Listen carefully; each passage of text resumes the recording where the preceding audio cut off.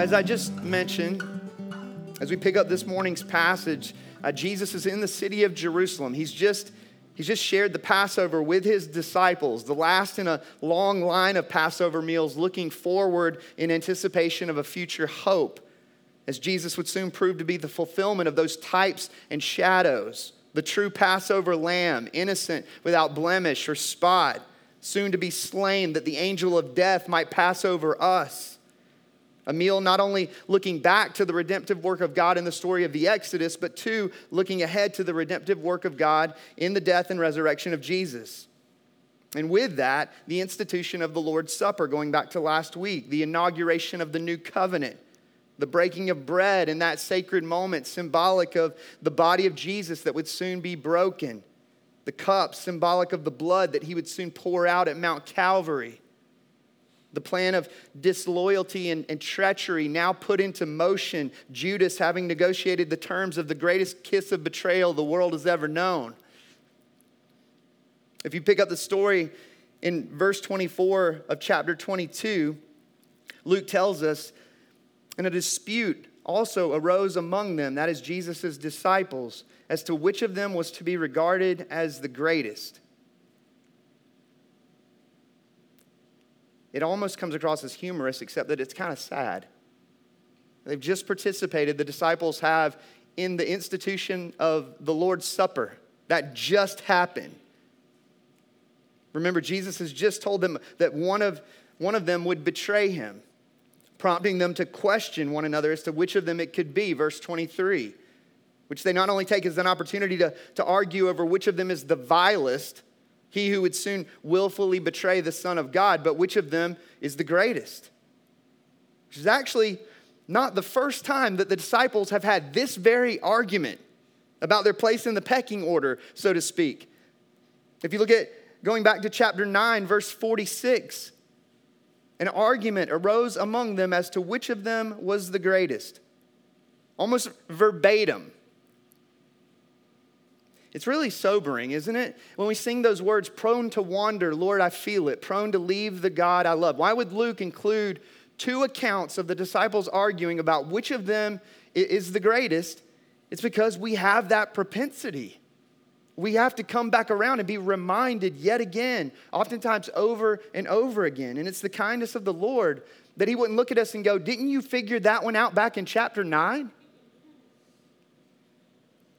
In that earlier instance, the argument having come right after the disciples had failed to cast a demon out of a young boy, you may remember, due to their little faith and their lack of prayer. And with that, Jesus addressing their faithlessness. In their minds, a good time to argue about which of them was the greatest. Failing at that point in the story to grasp the upside-down nature of the kingdom of God, that the last shall be first and the first shall be last.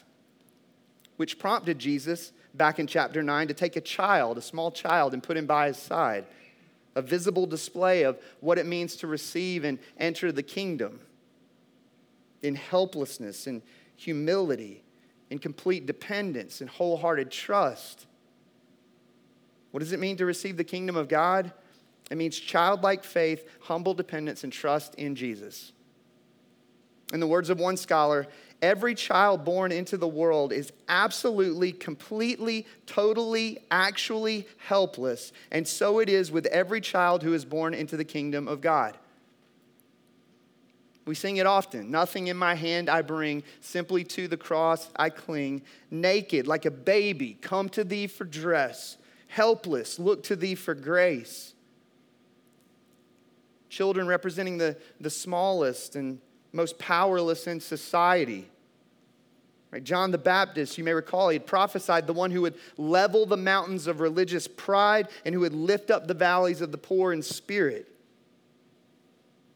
In chapter 9, when the disciples had this argument, Jesus offered a picture of what true greatness is in response to the silly dispute that they were having at the time, inviting them to posture themselves in humility and childlike faith.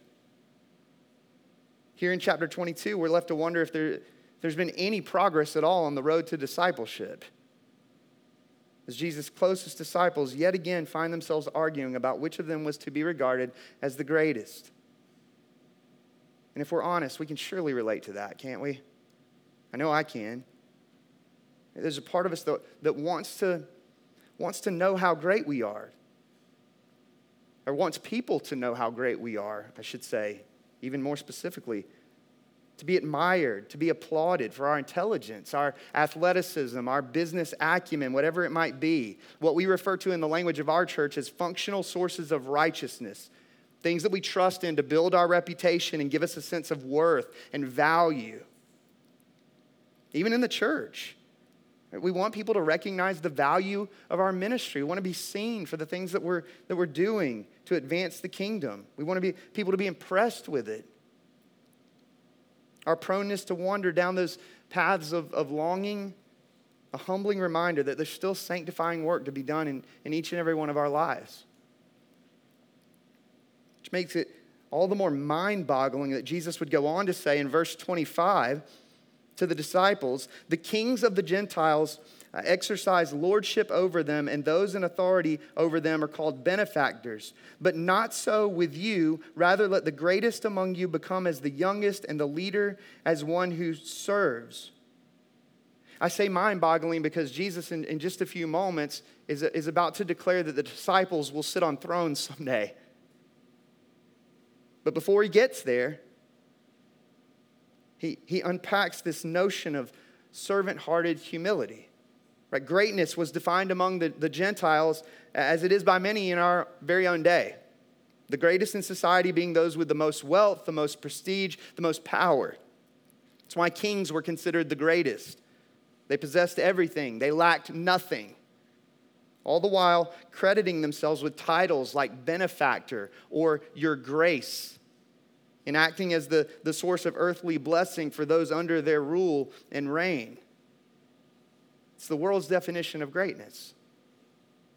And Jesus says to his disciples, but not so with you. Here declaring the upside-down nature of the kingdom yet again.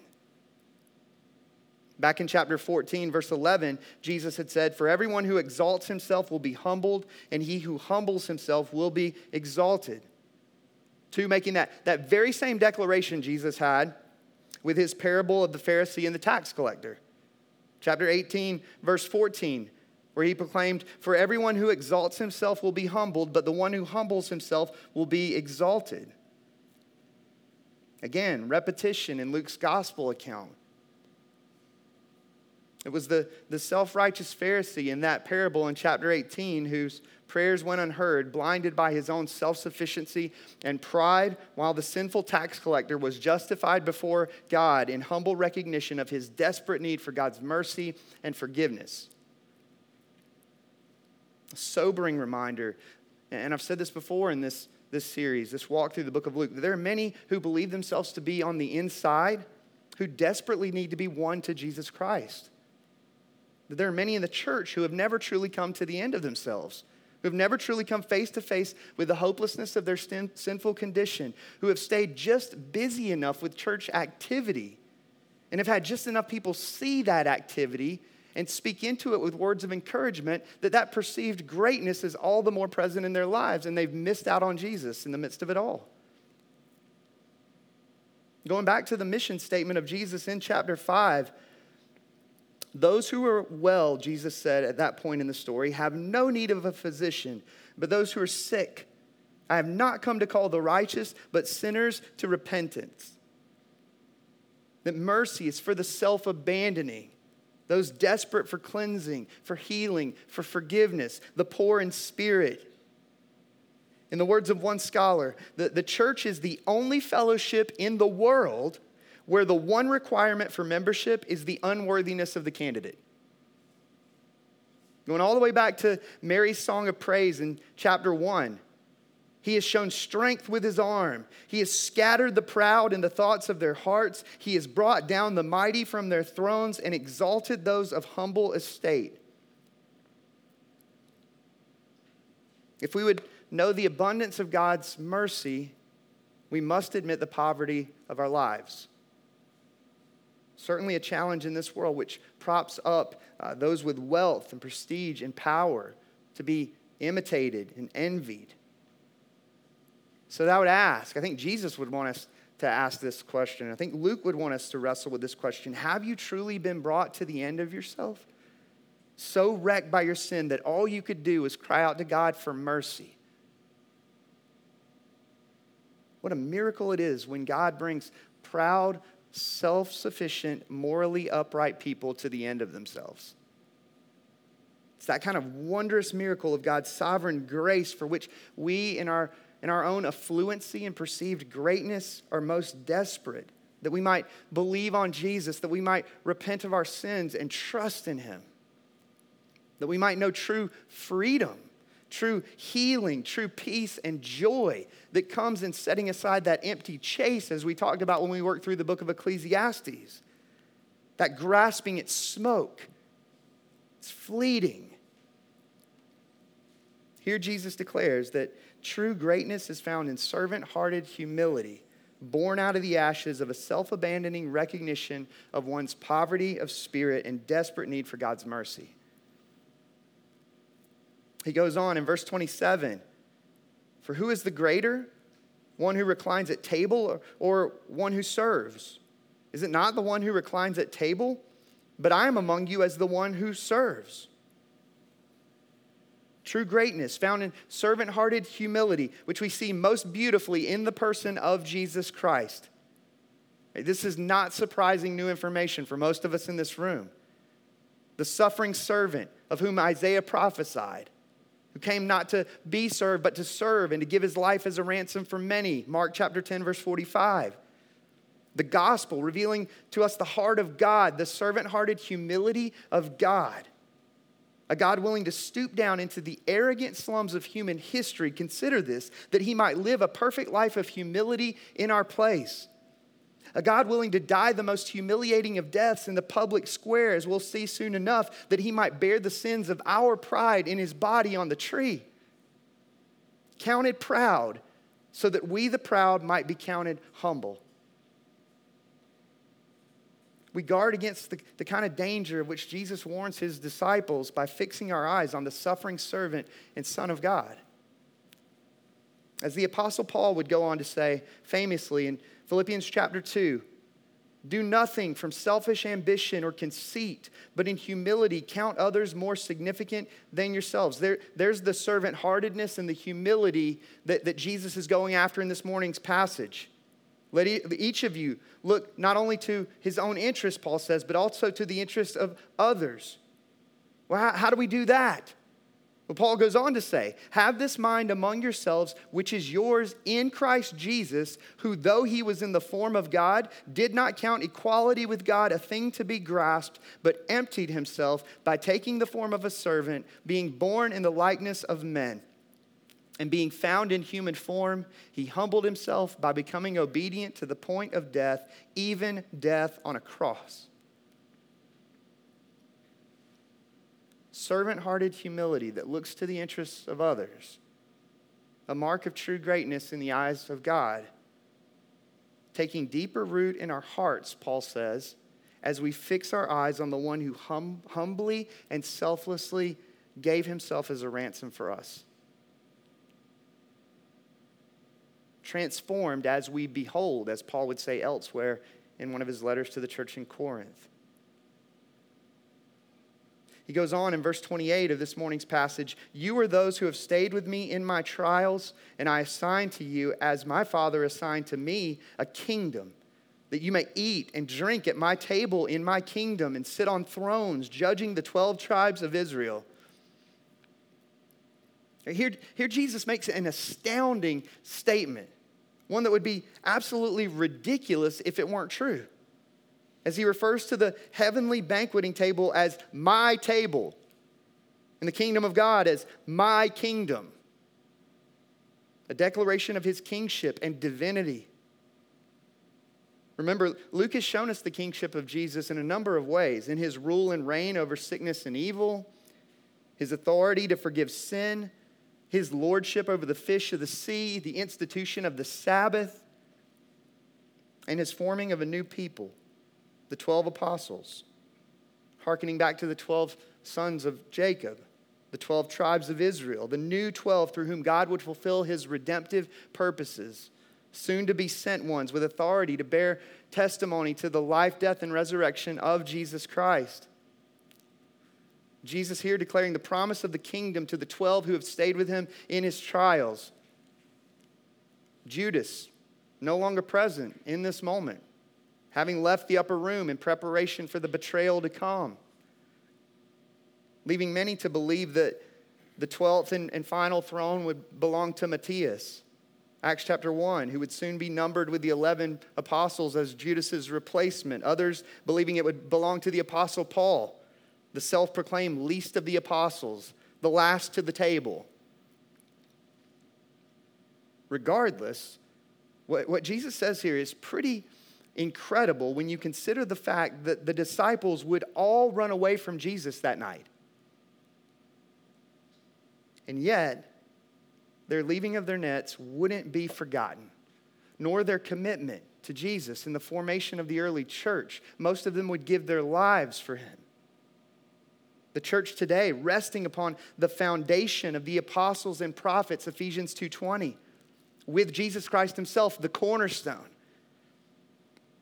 The apostles given the privilege of a place and position of rule in the age to come and a seat at the great banqueting table of God. The marriage supper of the Lamb, Revelation 19, to which we too look forward with great anticipation and hope, this kingdom. But lest the disciples think, unless we think that we have any hope apart from the mercy and grace of God, listen to what Jesus goes on to say in verse 31.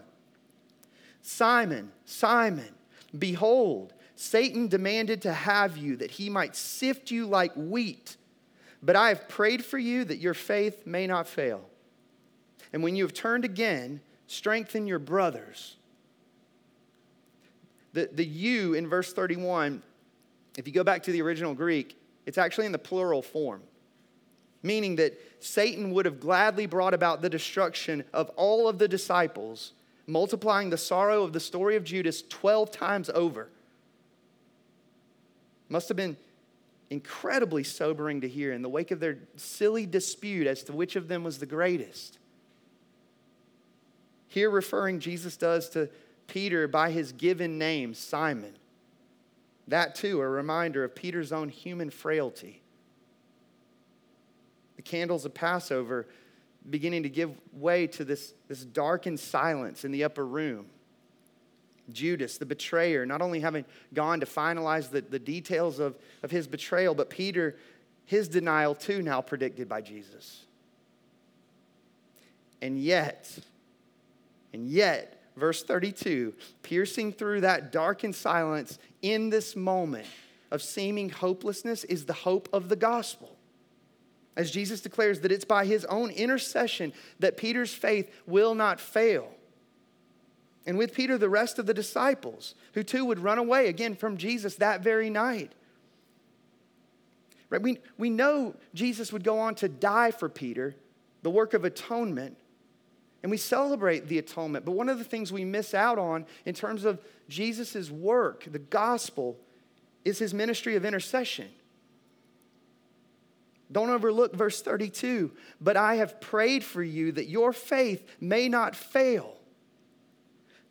That before and after dying for Peter, Jesus prayed for Peter, saving him too by his intercession.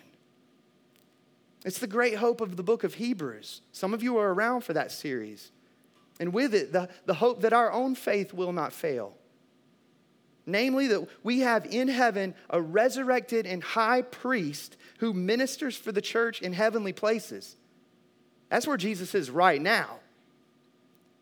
Hebrews chapter 7, verses 23 through 25. The former priests were many in number because they were prevented by death from continuing in office. But he, Jesus, holds his priesthood permanently because he continues forever. Consequently, he is able to save to the uttermost those who draw near to God through him, since he, here it is, always lives to make intercession for them. Just dream this morning of what Jesus is speaking over you in prayer right now. He lives to make intercession for you and for me. Just as he interceded for Peter that his faith might not fail. As we oftentimes sing as we gather, before the throne of God above, I have a strong and perfect plea, a great high priest whose name is love, who ever lives and pleads for me. Trusting in our own perceived greatness, clawing after false forms of righteousness, it's an anchor that cannot hold. Praise the Lord that we have an anchor that can. The eternal high priest of heaven, Jesus Christ, who lives to make intercession for us. It goes on in verse 33. Peter said to him, Lord, I am ready to go with you both to prison and to death. And Jesus said, I tell you, Peter, the rooster will not crow this day until you deny 3 times that you know me. Right? Peter responds with something of a misplaced confidence, believing that he would in fact have no need to turn again, which is the language of repentance, because he would never turn away from Jesus in the first place. Trusting in his own strength, believing himself to be prepared for any danger. A sobering warning for us all. Right? We're a few years into the discipleship process with Peter. It's a reminder that the longer we're Christians, for some reason, we can become more self-reliant, self-confident, abandoning the poverty of spirit that brought us to the foot of the cross in the first place. We've all known a pride having come before a fall. And if we haven't, we will.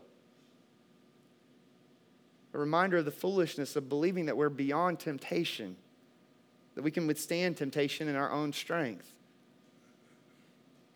Peter would stand firm in the faith in the end and have a significant role, the rock, in the leadership and life of the early church, not because of his own self-confidence and perceived greatness and strength, but because of the intercessory and atoning work of Jesus Christ on his behalf.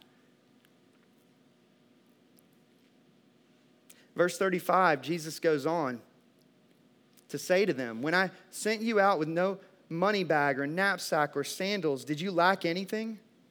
And they said, nothing. And he said to them, but now let the one who has a money bag take it, and likewise a knapsack. And let the one who has no sword sell his cloak and buy one.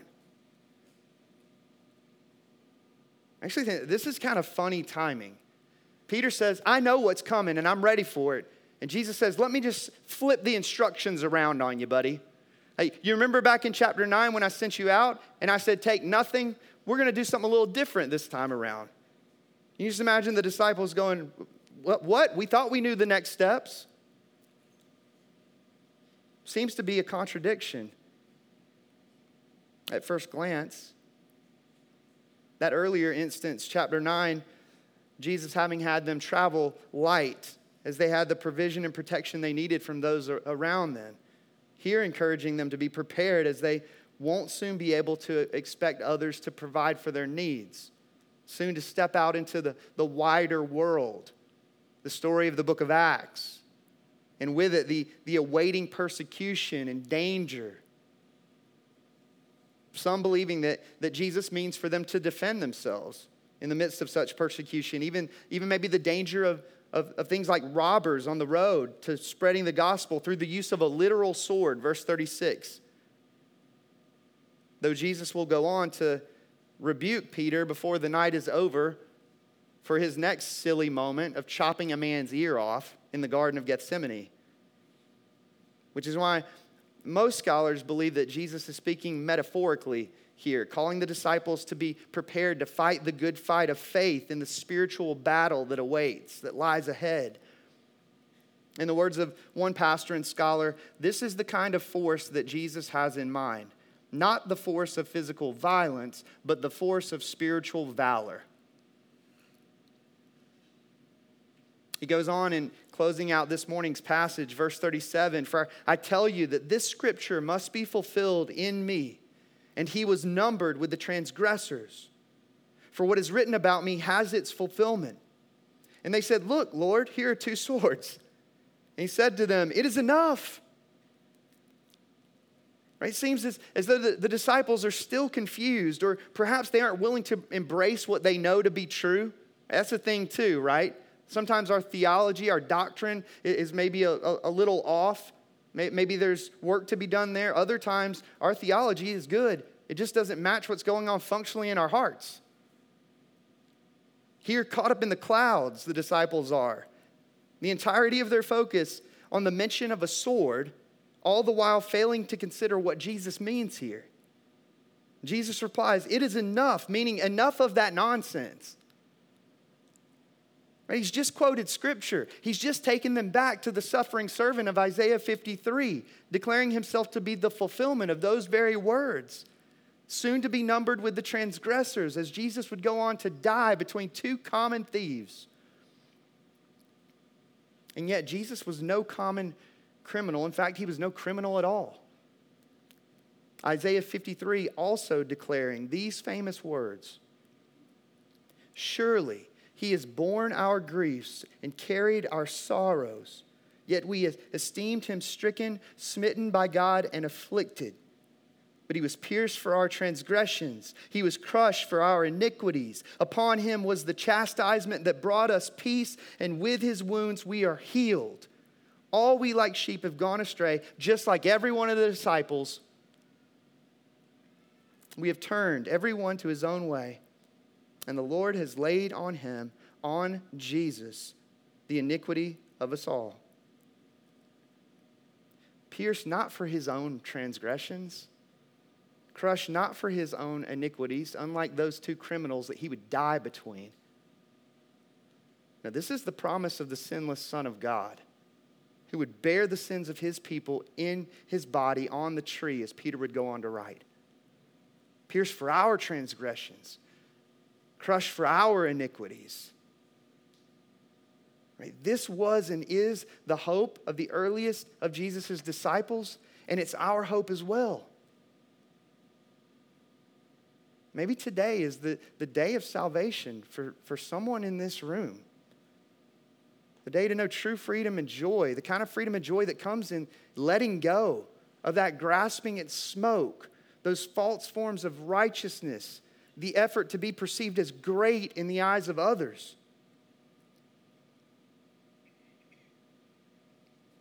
Perhaps today is the day to cry out to Jesus in faith for the mercy and forgiveness that can only be found in him.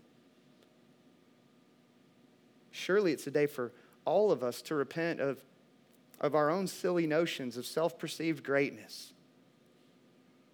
I don't know about you, but if I were in the early days of Jesus' ministry, like the earliest of his disciples, I think Luke would have included that silly argument that we see twice in the book of Luke. He would have had to put it in there probably about 100 times if I were in the story. Maybe that's just me. We're invited this morning to turn again, if not for the first time, from functional sources of righteousness. Posture ourselves yet again in childlike faith, humble dependence, and trust in Jesus. I don't know what it might be for you. It's different for all of us. We have in some of the material that we've written as a church a list of those false forms of righteousness, and they usually involve good things that we leverage for our own identity in distorted ways. Parenting righteousness, intellectual righteousness, theological righteousness, church work and ministry righteousness, and the list goes on. This morning's passage invites us to fix our eyes on the suffering servant and Son of God, to see perfect servant-hearted humility personified in Jesus Christ, trusting such a mark of true greatness to take deeper root in our own hearts as we behold the one who would go on to give his life as a ransom for you and me.